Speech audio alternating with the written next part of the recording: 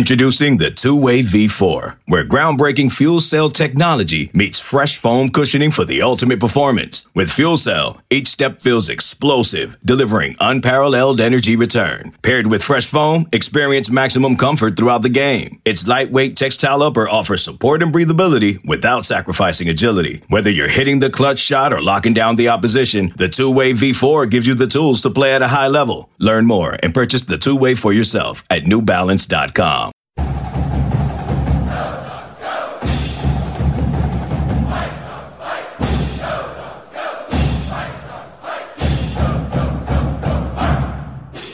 Talked to the team today, so it was awesome. He gave a great message. I wasn't cutting him off. He was dropping a lot of knowledge, so it was all good. Why is doing something like that important for your guys? Well, I think just there's so many experiences and so many lessons that the coaches, former players, you name it, that have gone through our program. Obviously, he's here over 20 years that they can share. And what I really love is when that message matches and aligns with the things that we preach every single day. And so he nailed it for us and hit a lot of those things around the head. It was perfect. I also noticed like Danny Shelton, some of the other players, did they get a chance to talk a little bit? Danny had to run before, but we'll get him back here and get in front of the team for sure. So, we definitely want those alumni, again, that have had the great experiences, that were some of the staples on the great teams here, getting a chance to get in front of the team for sure. Coach, you've talked about building a relationship with a lot of the alumni. Who have been some of the guys that have been standing out to you that have been around the program a lot? Oh, you're putting me on the spot. Here's the thing. There's been so many that have come by. I really am not going to, get into too many. The one that sticks out in my mind is Drew Sample. And the reason is because he played on a Sunday in the Super Bowl. And he went back, with the team, and he was back out here and in our office area by Thursday morning. And there's been other guys that have just gone over the top to come and make sure they see us. Dante Pettis has been around. He's finished taking some classes and stuff in the winter. It was really cool to have him around, in all the winter workouts in particular. So after the first week here, how's the practice been looking for you out there? How they been doing? Yeah, it's crazy how fast it goes. 5 down already, so that's a third of them. And just really, I thought we made some great strides this week. Threw a lot of stuff at them, especially on Monday, on Wednesday. We threw a lot of stuff at them, the offensive install, the defensive install, kind of two worlds colliding. Those guys cleaned that up today. So that's what you really want to see. So the mistakes that were made on Wednesday, guys on both sides of the ball really cleaning those things up, and really solid practice today. Will you start rotating guys more? It seems like you've been kind of stayed in your lineups, that they've kind of stayed the same since you started with just the order you put people out there. Will that start shifting around a little bit? Yeah. I think it depends on the position, because, the guy that's maybe the offensive line or defensive line, are trying to find the guys that can, jive together. Maybe they've stuck together. I know you guys haven't seen any of our team sessions and stuff, so it's a little bit limited there on what your sample size is. And so, we're just going to keep mixing and matching, trying to find the right combination. So, yeah, we will mix those up as we go through it. The early part right here is honestly just about really installing our schemes, and, we are trying to get guys with different groups and, always assessing that.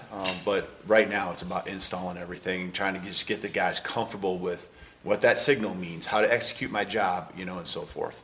Given that, how important is the first full day of pads, where you really get to maybe see a little bit of... Yeah, so we actually went pads on Monday. We didn't tackle, but we actually went pads on Monday. We went shells on Wednesday, then we went pads today. Today we did some tackling the last part of practice, and so that's going to be great to see the film, there, because now you can see, okay, what do we got to work on as far as truly tackling, the technique, angles, pursuit angles, and then who can break tackles too when they get the ball in their hands. Always evaluating ball security, because now you're truly getting hit, and did the ball come out? Were we able to, do a good job fundamentally there as well? Coach Grubb talked about keeping the QB reps pretty equal, at least through the first 4 practices. Does that change now, and how do you sort of evaluate that as you go forward? Yeah, we did the same thing today. We kept it equal, and we plan on keeping it equal here in the next couple practices as well. Just really want, again, a lot of install coming in, so some guys aren't getting the same. You can script it when you script it, and you can determine who's getting those reps. You can allow guys to run certain concepts and make sure they all get that opportunity to get those reps. And so, next Friday we'll have a big scrimmage, and we want to be able to work to where those guys had a fair shake and really had a good chance of running each concept a certain number of times. Is there anybody who you think is grasping it better at this point? I think they're all kind of where he expected. Mike, it's more familiar to him, and so I think he just doesn't second guess. What the call is. Just what we said. We probably thought it would be before camp or before spring ball, but I think the other Dylan and Sam have done an awesome job. I think that preparation that they had going into spring ball is really showing, and I think they're doing a really nice job as well. So all three of those guys are the only ones really taking any reps with the team, 7-on-7 periods. And I know it's probably a question again, you guys aren't seeing everything, and so kind of wondering that those three are taking all the reps. Do you have anything closely resembling a depth chart yet? In all the positions?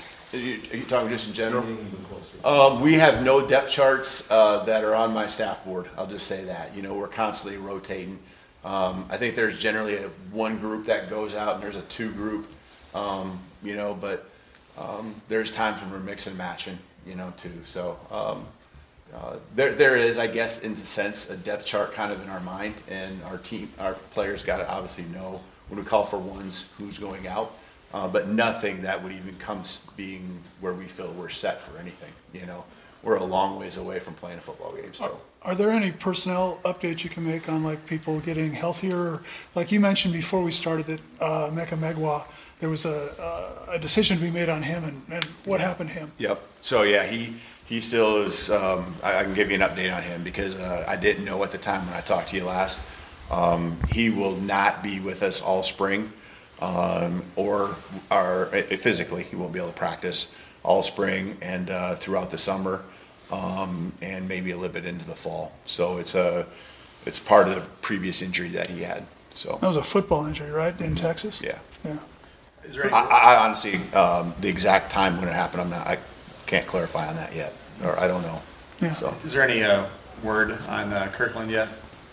no, there's not. Yeah. I'm just as anxious as you are. So, Coach, you mentioned Friday scrimmage. How much in general for spring football do you like to have full contact? Yeah, I think we get 3 scrimmages, and there's a little bit of contact tackling that you can do for a certain amount of time in the other ones. We want those big scrimmages, including the spring game, to be a time where we can truly evaluate, and the guys know that. But we grade every single rep, so. Every single guy is getting graded, even today, and so it's good because you got to have a gauge. We got to have a gauge of where we're at, And today we can assess, the tackling, and like I said, the tackling, and who can break tackles and make plays. I guess put another way. Playing real football. I was going to say, put another way. How close to it do you want it to be, like resembling a game? Yeah, today. I mean, we weren't. When we got down inside the red zone tight, we really haven't put in all those packages. We started working on it a little bit today. So when we got down inside the 20, we just shut it down and we turned around and flipped it and went the other way. So we were a lot of just normal field position, not working on goal line or red zone situations yet. Maybe you can't talk in specifics yet because it's not official, but it looks like a couple of running back transfers are coming in. Just in general, what's the priority for you guys adding to that room right now?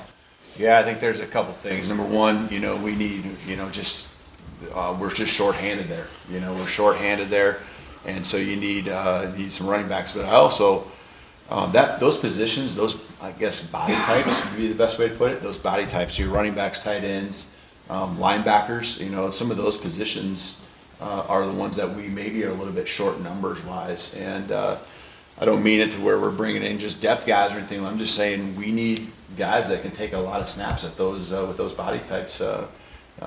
Because they're important to the team's success. Everyone just thinks offense, defense, but we need all the running backs, all the tight ends, all the linebackers, our DNs. We need those guys playing on special teams as well. So we got to keep building every position group and make our roster stronger. Speaking of tight ends, how does Devin Culp fit what you guys try to do offensively, and how do you see him kind of fitting in everything? Yeah, really, he actually runs better than I thought. So that's really exciting. He, is athletic, and those are the type of guys. He's big enough to where he can get in there and be physical and hold his end on that. So having those versatile guys, where every player, every skill guy is a threat to hit a home to make a big play, is huge. And when you can have a tight end that can control the middle of the field, isn't scared to go over the middle, but when he gets that matchup one-on-one, gets the ball in his hands, can actually outrun some people. Wow, that's what we're looking for. And so, at the tight end position, you want a little mixed bag of what you got there, because you need to have times when you can just really load up and be physical in those special situations, goal line, short yardage, end of the game, just running the football in general. But he's very versatile. It's been fun seeing him and what he can do.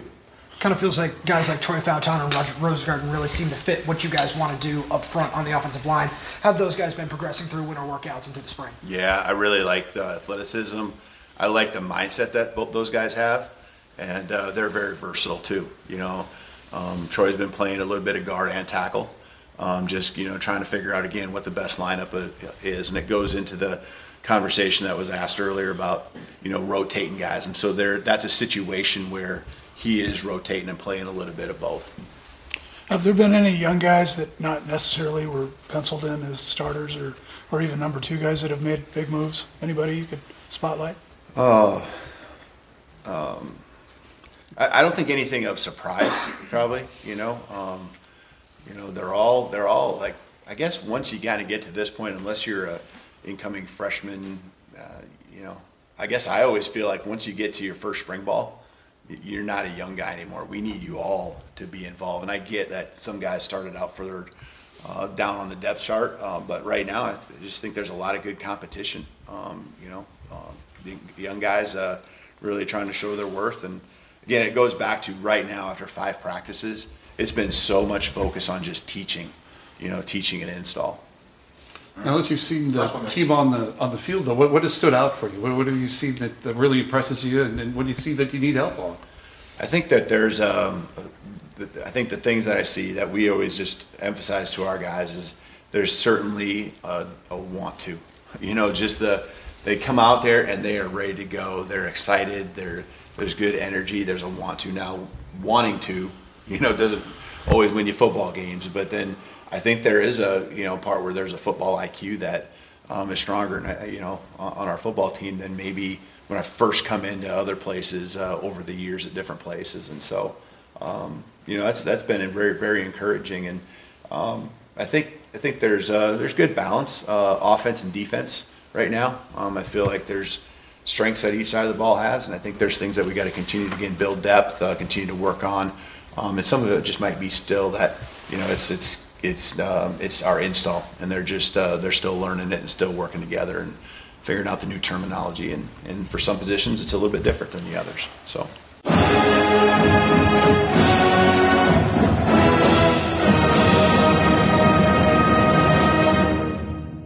From producers Matt Damon and Ben Affleck, explore how art and music sustained hope during the siege of Sarajevo, thanks in part to humanitarians and the band U2. Kiss the Future. New documentary now streaming exclusively on Paramount+. Go to Paramount+ to try it free. Terms apply.